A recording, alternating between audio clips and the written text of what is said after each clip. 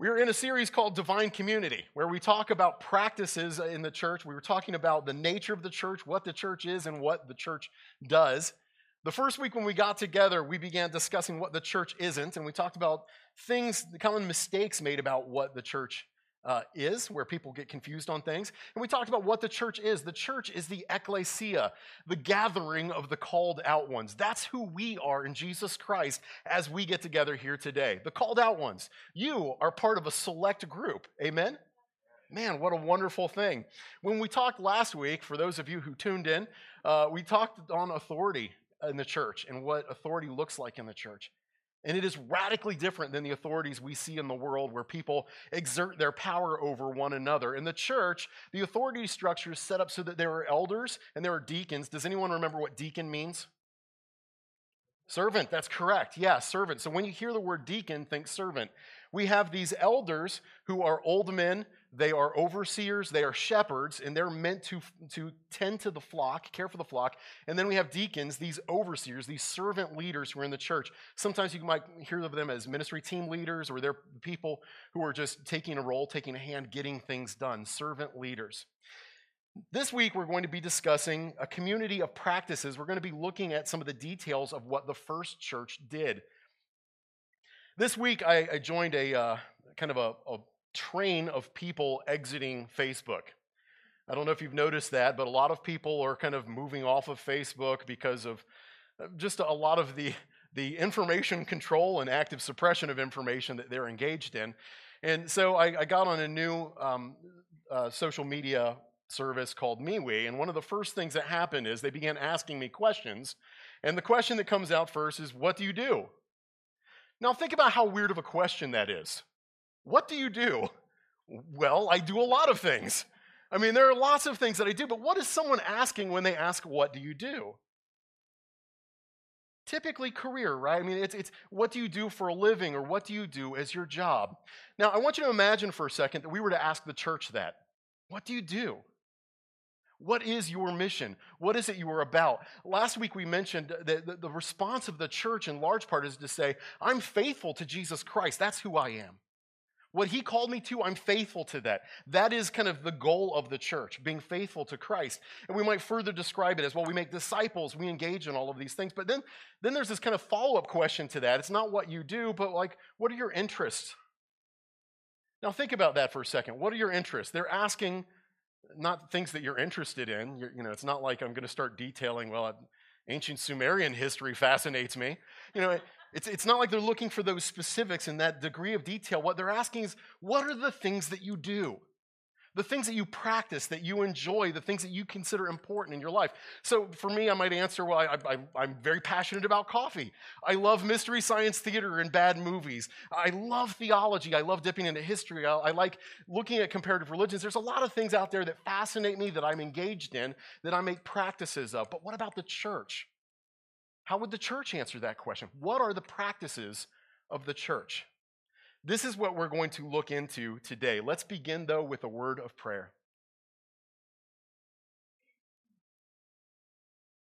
Our Lord and God, we come before you, and I just want to thank you for the believers who managed to turn out today, for those who are watching online right now. Father, we pray your blessing on the whole of this community. Lord, as we gather right now, we say to you that we want to hear and understand. So we want to hear from your word, God, and we want the Holy Spirit to minister to us, to change who we are because we're hearing the word. Master, I pray your blessing on this message. Again, Father, I ask, as I often do, speak through and past me so that we understand what is happening when we get together. Thank you, Father, for your word. Thank you for your church, your ecclesia, your called out ones. Thank you for this family. It's in your most precious name we pray, Lord Jesus. Amen. Religion and relationship. Religion and relationship. Over the years, I've had the occasion to encounter quite a few skeptics, people who are skeptical of Christianity, people who we might look at and say they are outright hostile to the Christian faith. Not unusual for such folks to paint with a broad brush as they describe how incredibly crazy and unbalanced you guys are, right?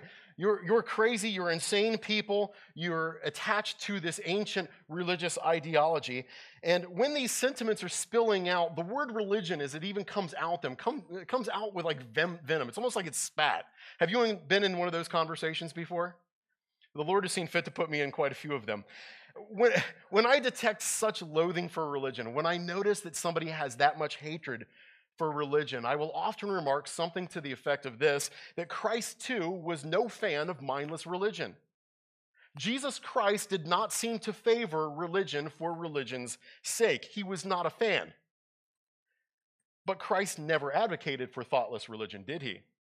You don't see that in what he tells us to do. So this kind of begs the question for me. Is religion okay? Is religion good? Did Christ want us to engage in some religious practice, some religious engagement? Well, we better start by dealing with the word. What is religion? What is religion? First of all, let me say this. Religion is a word with a lot of baggage. A lot of baggage. People think of all sorts of things when they hear the word religion. They do so because maybe they've got experiences, good or bad, with a church or a fellowship of believers from some sort. Sometimes they've got experiences with pretty wicked religious groups. Not uncommon for people to come out of a religious experience and really disdain religion because they were burnt very badly. Sometimes it's just their imagination. It's what they think of when they think of religion that causes them to feel a bit of disdain. I would guess many of you probably feel warm and fuzzy feelings when you at least think about the church. Do we have an amen? Good. Some of you are like, no. No, all of you love it, I'm sure. From snake handling to bingo games, from preachers who unnecessarily extend their vowels, to priests wearing robes and speaking in a monotone fashion, or maybe speaking in dead languages. Some people, when they think of religion, think of orphanages, and other people, when they think of religion, think of planes flying into buildings, right? Religion is a word with a lot of baggage. The late atheist Christopher Hitchens used to say this. He said, religion poisons everything. Really? Everything? Religion poisons everything? Sometimes you'll hear Christians just avoiding the word altogether, or maybe disdaining the word altogether because of all this baggage. Oftentimes you'll hear people say this, and raise your hand if you've heard this before. I'm not into organized religion. Have you heard that? Okay, I'm not into organized religion, which makes you wonder, well, what are you into? Are you into disorganized religion? Do you just like it to be crazy, crazy, crazy all the time? Is that what you want? And the answer is no. I mean, that's not what they're looking for. When they say, I'm not into organized religion, they're saying one thing in particular. I don't like the church. I don't like the church. Anytime people gather together and think they can proclaim anything to me on God's behalf, that's what I don't like. The problem with that mindset, that might seem reasonable to you when you first hear it, but I want you to think about this. I want you to think about talking to a husband who dearly loves his wife and going, I like you, but man, I hate your wife. I enjoy you. I'm okay being around you. I'm okay listening to you, but your wife opens her mouth and I just want to hit her.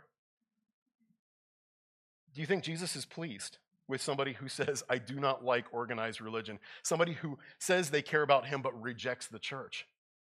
The answer to that is no. It's very clear in scriptures that that is not the case. Baggage aside, all the verbal baggage aside, do you know what religion is? Here's a very simple definition of religion. This kind of covers the major bases. Religion is a concept of sacred and profane. It's a concept of holy, things that are good and right and set apart for a particular purpose, and things that are ordinary. Did Jesus give us such a concept?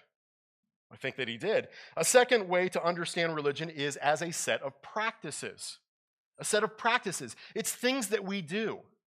Now, it's clear that there are a lot of people throughout world history who have done religious practices that are no good. Amen? But is it possible that there are practices that are right and righteous and ought to be employed? I think that it is. Religion and relationship. We hate religion. We go out of our way to talk about it negatively a lot of times in the church. I've got a sign that should be coming up on the back here in just a moment that actually has this phrase, and you've heard this phrase, I've said this phrase numerous times. Christianity is not about religion, but about relationship, right? Christianity is not about religion, but about relationship. I've said that, I've taught that, but it's not entirely true without qualifications. Now, let me explain what I mean here. I unequivocally affirm that a person who does not have a relationship with Jesus, any religion they engage in, is absolutely worthless. It is empty, or it is probably even destructive. Without the relationship with Christ, religion is nothing. It means nothing. Religion without relationship is worthless. C.S. Lewis said it this way: I believe there are too many practitioners in the church who are not believers. I believe there are too many practitioners in the church who are not believers. People who come in, they engage in religion, but they don't really believe in the God behind it. They don't have the relationship. Now, Jesus makes clear from his interactions with the scribes and Pharisees what he thought about keeping rules for the sake of keeping rules. He's not a fan of that flavor of religion. And I think what happens typically is many of us as Christians, what we're saying when we say Christianity is about relationship and not about religion, what we're saying is it's by the relationship that we are ransomed. Amen? It is by the relationship that we are sanctified. That is, we're being made holy by the relationship, not by our religious practices. And that's absolutely right. Turn to Titus chapter 3. Titus chapter 3.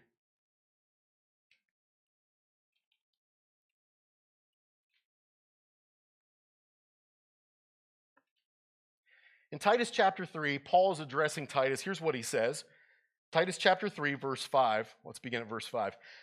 He saved us, that is Jesus, he saved us not on the basis of deeds. If you've got your Bibles, underline that phrase. Not on the basis of deeds. How are you not saved? Not on the basis of deeds. We're not saved on the basis of deeds. It's not because of works. But look at this next phrase. Which we did in righteousness. Underline that phrase. Because what he's saying here is it's not the empty religion of the Pharisees and Sadducees we're talking about. He's talking about religious practices that we engage in that are good and right before God. In other words, he's saying you're saved, but it's not because of what you're doing. Just be clear. You are saved, but it's not because of the good things that you are doing. Then he follows up, but in accordance with his mercy or pity, by the washing of regeneration and the renewing of the Holy Spirit, whom he richly poured out upon us through Jesus Christ our Savior, so that being justified by his grace, we would be made heirs according to the hope of eternal life. The scriptures are absolutely clear in this regard. We are not saved by religion. But does that mean the Church of Jesus Christ has no sacred or meaningful practices? Let me say again, religion without relationship is worthless. Amen? But let me follow that up by saying relationship without religion is disobedience. Relationship without religion is disobedience. Let me explain. Religion, by most definitions, again, qualifies as these two things. It's first some view of the cosmos being separated in the sacred and the profane. And secondly, religion contains some practices, some regular activities or engagements that we partake in. They fit the category of sacred. So then, if we want to know whether religion, by that definition, ought to be part of church life, we need to ask this question: did Jesus convey teachings intended to direct us in our understanding of what is sacred? You've already said yes. Jesus definitely told us what was sacred, what was holy. And did Jesus desire for his church to engage in regular practices? The answer is yes, absolutely. Can we all say that together? Yes? Okay. All right. The answer to those questions would be yes and yes. Listen to how Paul continues his statement to Titus in verse 8. Remember, he just said, it's the relationship that saves you. It's not about even your righteous practices. But look at what he says in verse 8. This statement is trustworthy, and concerning these things, I want you to speak confidently, so that those who have believed in God will be careful to engage in good deeds. In other words, the religious practices and actions are still important. They don't save you, but they're absolutely fundamentally part of who the church is. Amen? These things are good and beneficial for people. The desire to see the world as Jesus does and to engage in the practices to which he called us could accurately be described as religious observance. In our effort to emphasize the relationship, we've got to be careful not to discard the idea that teachings and practices are integral to what happens in the church. The body of Christ was made for practices. Let's talk about some of those practices, shall we? Yes, we shall. Turn to Acts chapter 2. Acts chapter 2. Now, if you're familiar with the word, you know that the church gets its origin in the second chapter of Acts. This is the emergence of the church. And so we're going to hone in on a couple key verses that help us to understand what the church is to be about. Acts chapter 2. We're getting a description here of the earliest church. And when I say earliest church, I mean the church in its first days and weeks and months of existence. That's what we're looking at today. We are a community of practices. When we gather together as the called out ones, the ecclesia, the people of God, his family, when we're called together, we do stuff. There's your theological truth for the day. The church does stuff. We do. Now, that's generally and historically what is known as religion or sacred practices. So let's turn our minds to these practices of the church. Let's spend some time here thinking about them. We're going to focus on some more than others. Because of this, I preached about one of these fairly recently, and I'm going to be preaching in depth on some of these in weeks to come. Okay, so we're just going to look over several of these. Acts chapter 2, let's look at verse 41 and 42. If you've got a pen with you, get that handy. Get it ready to go. So then, those who had received his word were baptized, past tense, and that day there were added about 3,000 souls. They were continually devoting themselves to the apostles' teaching and to fellowship and to the breaking of bread and to prayer. Continually devoting themselves to those things. Let's first just begin by talking about baptism. Now, you remember we talked, if you've been here with us since I've been here, we talked about baptism back in late June, early July, somewhere in that region.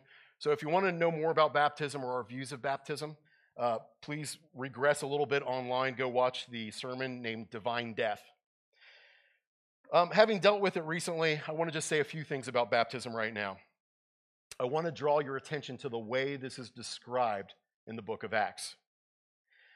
Look at the phrasing in your Bible. Now remember, Peter has just preached a sermon, and people said, "What must we do to be saved?" And he said, "Repent, every one of you, for the forgiveness of your sins. Be baptized." And so he commands baptism. The next phrase is, approximately 3,000 were baptized that day. But look at the next phrase. That number of souls were added. What is this, Common Core math? Adding souls? What's happening here? That number of souls were added. Added to what? The answer is to the church. So baptism, among all the other things that it does, one of the key things that we see baptism functioning as in the New Testament scriptures is the introduction to the church. Baptism is not only an introduction to the church, but it is an introduction to the church. It's the way you step in and say, "Jesus, I am part of your family. Jesus, I'm following you. I'm one of your disciples." 3,000 were added that day. Baptism was the initiation. It is a practice of the church. It's something we do. Amen? Now, baptism is generally a one-time practice, but look at this next phrase, how fascinating this phrase is. Continually devoted to. Or they were engaged in continual devotion. If you've got your Bibles, underline that phrase. Continually devoting, more appropriately translated. The Greek here can also be rendered as follows. Continually adhering to, like sticking to. Or being steadfastly attentive to, like always attention focused on that thing. Or to give unremittent care to. It's the thing I care most about. I'm coming back going, what can I do with this? Or persevering in relationship to. I just keep going and keep going and keep going in relationship to this thing. To put a more modern sounding emphasis on this, we're talking about continual ongoing obsession with. They were obsessed with this.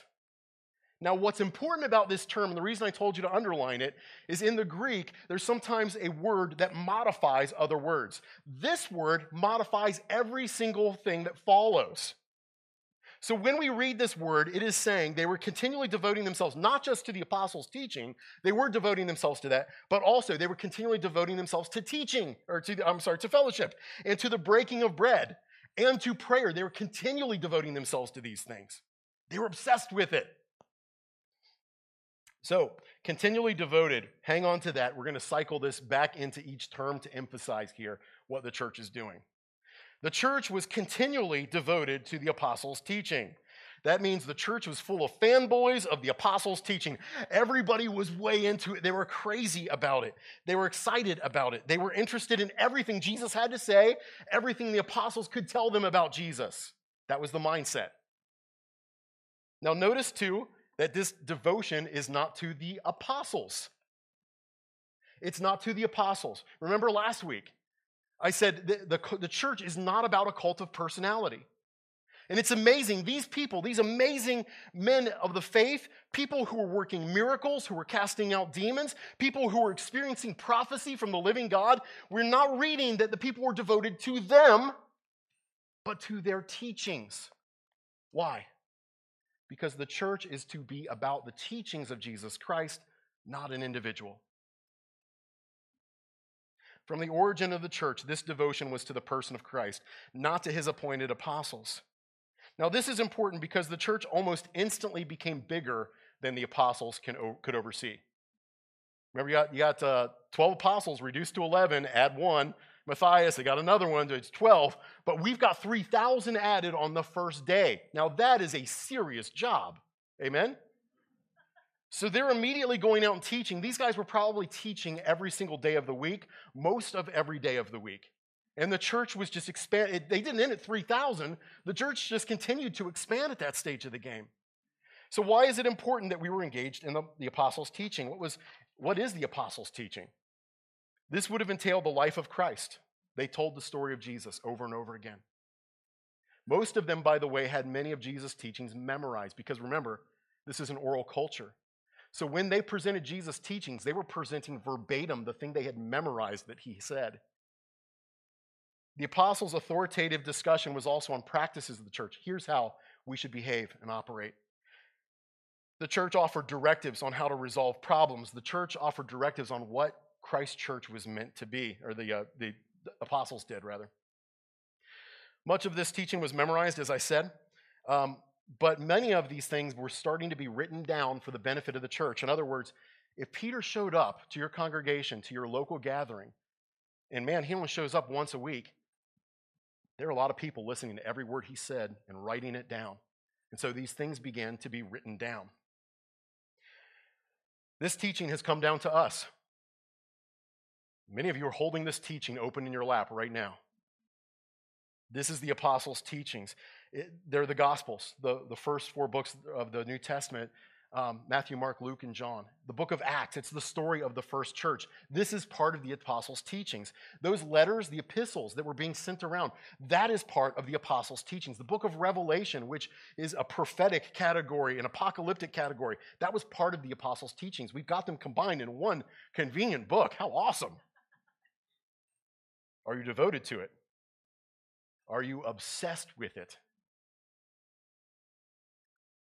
This is what we take away from this today. The church, as we gather every week, should be obsessed with the Word. We should be targeting the apostles' teaching as we come in every day and going, what do I take away today? What has he got for me right now? And digging into it and loving it. This is why we emphasize teaching and preaching as part of this church, and we'll continue to do such, because it was part of the first church. Now, individual scripture study, is that good? Yeah, we talked about that earlier this year. You better believe it's good. But there's something different about the collective study. I believe that as the church gathers, something different happens when we are here in obedience to Jesus Christ's teachings. That something profound happens when we open the Word together and dig in together and amen or affirm it together. Can I hear an amen? We're not just continually devoted to the scriptures, though. Remember, continually devoted emphasizes all of the rest of this. We are continually devoted to fellowship. Continually devoted to fellowship. Hey, our memorization scripture for the month, I'm not going to test you because you have not been here. Yeah, I know. But this just a call to action again. Put this on a refrigerator. Start reading this over and over. Get out loud in the house. Put it on your bathroom mirror. Put it on the dashboard of your car. Carve it into your leg. No, don't do that. Hebrews chapter 10, verse 24 and 25. And let us consider how to encourage one another in love and good deeds. Notice the term deeds. Activities. Now, the next verse is important. I want you to look at verse 25. Not abandoning our meeting together, as is the habit of some, but encouraging one another, and all the more as the day is drawing near. Now, this is not an attack on people who have to watch your home right now. Please understand that. But what I'm saying is we need to gather as best you can. If you're at home, but it is the purpose of the church to get together. It's a major function of what we do. We are not to neglect meeting together. The phrase here is very clear. We're talking about the fellowship, the companionship of God's family. To abandon this meeting is spiritually dangerous. To abandon the gathering is spiritually dangerous. I'm not just saying that as a theological truth. I'm saying that as an experiential truth. I have seen, and let me say this literally, every person I know who has abandoned Jesus Christ and abandoned the Christian faith first stopped coming to church. And usually it takes a long time from that point, but at some stage of the game, they sever themselves from the church. The church family is meant to be a spiritual safeguard of those who are around you. John R. Rice, minister of this past century, said this. I love this phrase. Listen to this. People go wrong in their fellowships before they go wrong in their doctrine. People go wrong in their fellowships before they go wrong in their doctrine. It's true that people who tend to abandon the church have done so, who abandon Jesus Christ will do so after leaving the church. But I also find sometimes people replace the fellowship that we're meant to have as believers with people who are outside of the faith, who begin dragging them down and away. The church is something special. God's people hang out. Can you say that? God's people hang out. This is a scriptural, spiritual truth. When Jesus compared us to an animal, he compared us to sheep. I want to tell you a really cool story one of my friends told me. I had a friend who was working for a lab in downtown Cincinnati, and he was dealing with different animals that were being experimented on. It was his job to take care of all the animals. And his boss came to him and said, I want you to order for us a sheep. Bring us a sheep. And so he went to order a sheep. But when he did, the person who was selling it said, you can't buy one sheep. And he said, why not? He said, because if you put a sheep by itself, it will scream until it can't make noise, and then it will literally go insane. It will scream till it can't make noise, and then it will literally go insane. He said they ordered 2 sheep. They brought them in, but as soon as they would take one out to be experimented on, they would just, rah, rah! I mean, both of them would just freak out because they were missing one another. And that's who the church is to be. If we're not around each other, we should just be screaming till we go insane. No, the indication is we are made to be together. The sheep is made for the flock. Amen? This is who we are to be in Jesus Christ. God's people hang out. The Greek term used here for fellowship means social intimacy. It's not just we know each other, but we know each other deeply. We are a community. We engage in communication. That is who the church is meant to be. God seems to like it when his kids hang out. Have you noticed that? You do too. You understand this. If you've had children, don't you love, as a parent, seeing your kids like loving each other and building one another up and encouraging each other and being kind to one another, being compassionate with one another, laughing with one another? Isn't that a wonderful thing? Amen. And listen, if you're on the other side of that and you've got kids who like hate each other and they won't talk and aren't communicating, doesn't that hurt your heart? Yeah. For God, it is very much the same thing. When he looks and he sees his family gathering together and fellowshipping with one another, God loves it. And we should love it. Andrew Murray said this, our love of God is measured by our everyday fellowship and the love it displays. Our love of God is measured by our fellowship. In other words, as we spend time together, what we're saying is, I love you. We're expressing worship and glory to God as we love one another, his church, because we're being like Christ. God's people are together not just to hang out, but God's people are to be together in suffering. That's where our fellowship occurs. We're bound by the fellowship in good times, but probably more so by the fellowship we share as we're in the trenches together, as we're suffering in this life. I had a good friend in my office years ago who had been unemployed, and he was in financial trouble for a time, and things were really, really rough in his life. And we would meet weekly, and we'd sit down, and he and I and Todd would sit and we'd pray together. After one particular bout of tearful prayer, his eyes still brimming with tears, he said this: "What do people who don't have the church do? What do people who don't have the church do?" Because there's something that is shared as we share through communal suffering that the world cannot get anywhere. I hope that when the tragedies of this life hit you, you have a congregation who knows you and loves you and shares your burdens in those moments. Amen? Now, I want to say this about fellowship. It's not just getting together for Bible studies. It's not just getting together for Bible studies. Now, it is getting together for Bible studies, but it's not just getting together for Bible studies. Where do we gather? We should gather at fireside on a cool evening or see movies together. We should watch a game together. We should be shopping together, letting the kids play together, having breakfast together, doing jobs around the house together, calling for help when you're hurting, involving people from the church in your life. Allow them in. Go make yourself part of someone else's life in this congregation. Can I hear an amen? This congregation's already pretty good at that, but we can always do better. We're to be not just continually devoted to the apostles' teaching, not just continually devoted to fellowship, but continually devoted to the breaking of bread. And all God's people said, amen. Pliny the Elder was a Roman official, and he interrogated members of the church, probably through torture, to find out what these Christians were up to. And here's what he wrote. He said, here's what these Christians do. On the appointed day, they had been accustomed to meet before daybreak to recite a hymn to Christ as God. And they bound themselves by a solemn oath not to commit any wicked act, but to abstain from all fraud, theft, and adultery, never to break their word or deny a trust when called upon to honor it. After which it was their custom to depart, and then to meet again for food.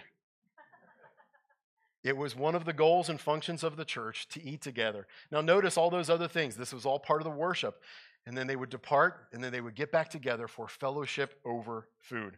Our God, think about this, created the very concept of food. Like he didn't have to make us creatures who eat. We could filter feed or something to that effect.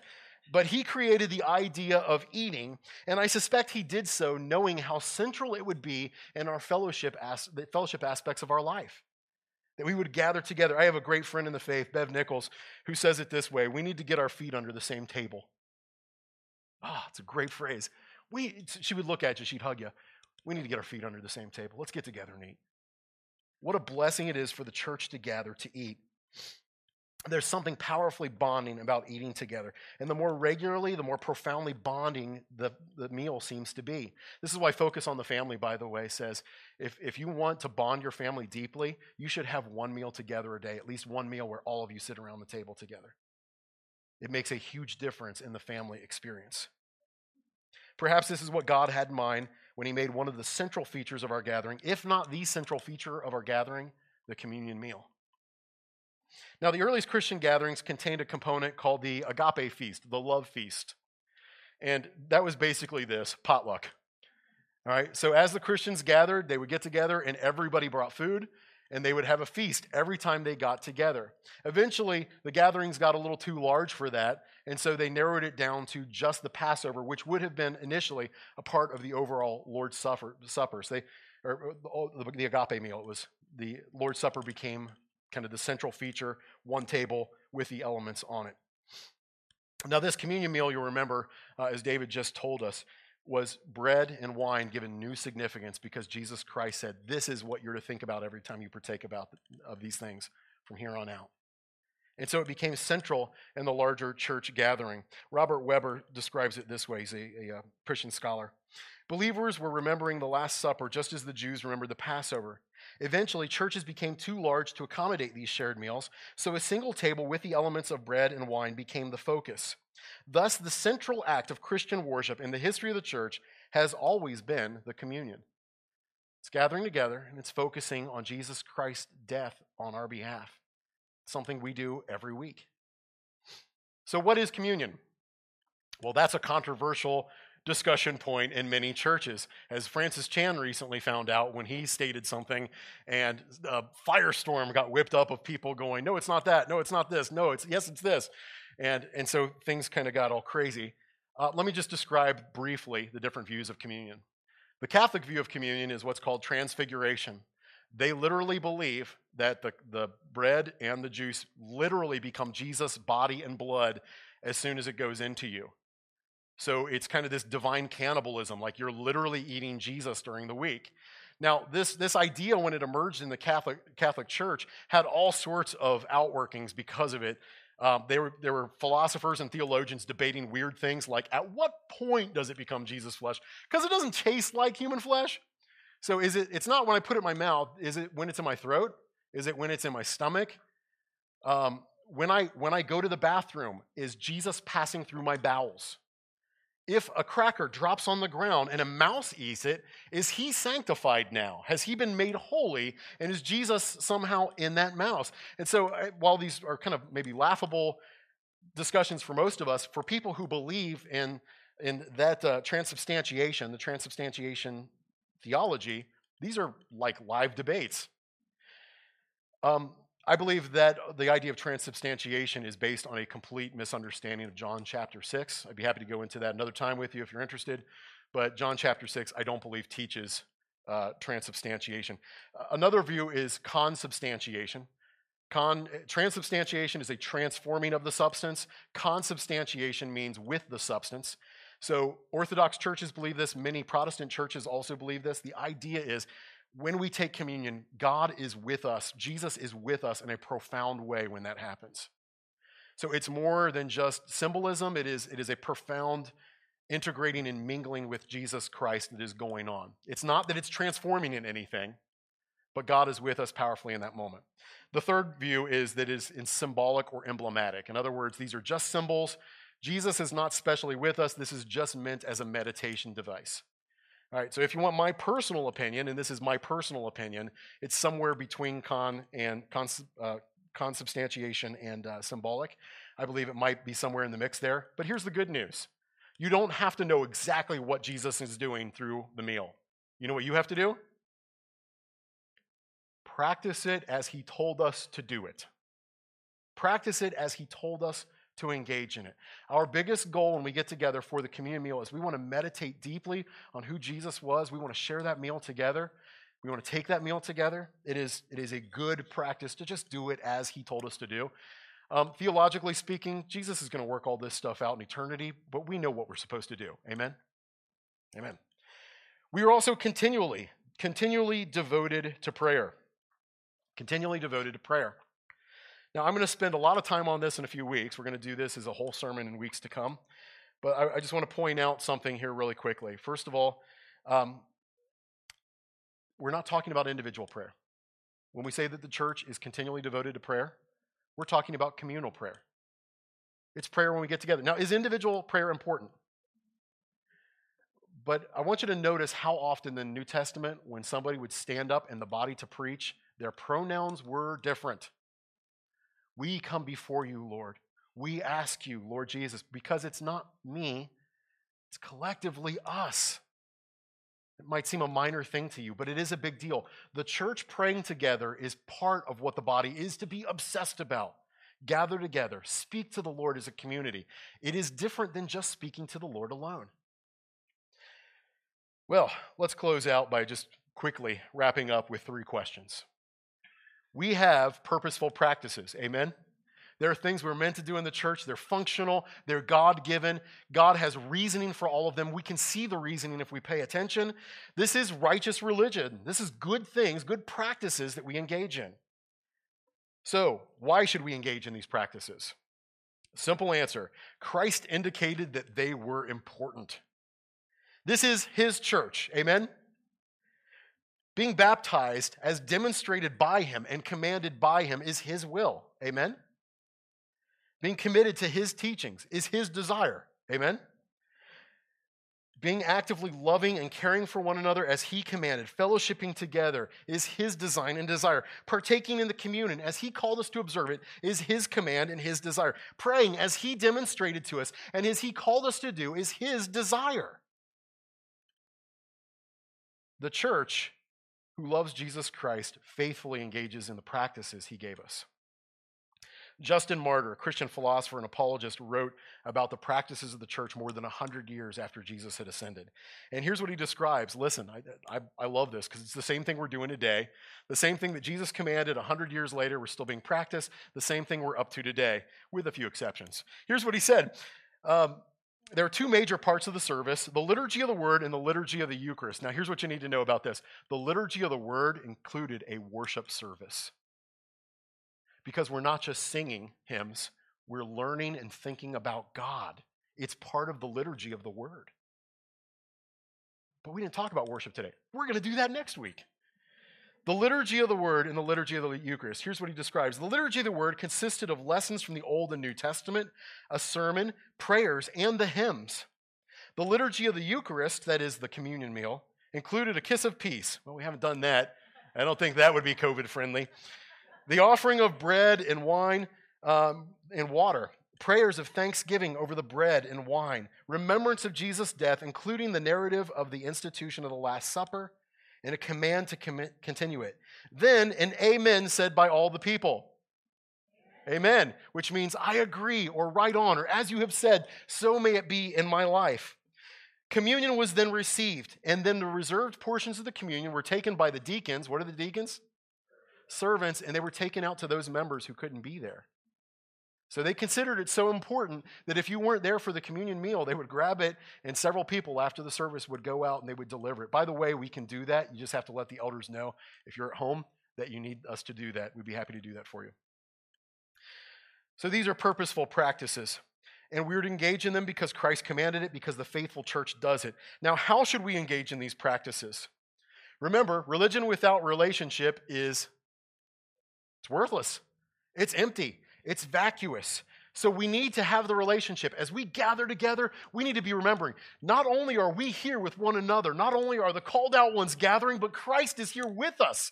As we gather together, he is among us. He is present with us. The relationship is what makes this all significant. Beyond that, we need to be mindful. Think about what we're doing. Think about what we're saying. When we're singing songs, don't just let those songs come out of your mouth without taking those ideas and making them a part of your mind, your mental worship. We do so with one another. How should we engage in these practices? Together. There's something awesome about the togetherness. It is part of God's plan for church life. When we take communion together, it is perfectly acceptable for you to not bow your head and get quiet. It is perfectly acceptable for you to look around the room and go, cheers.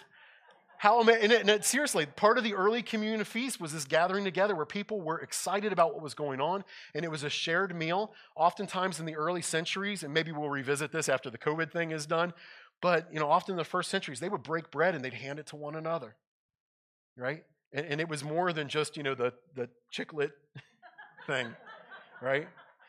You're like, this is a meal? Why do we call this a meal? All right.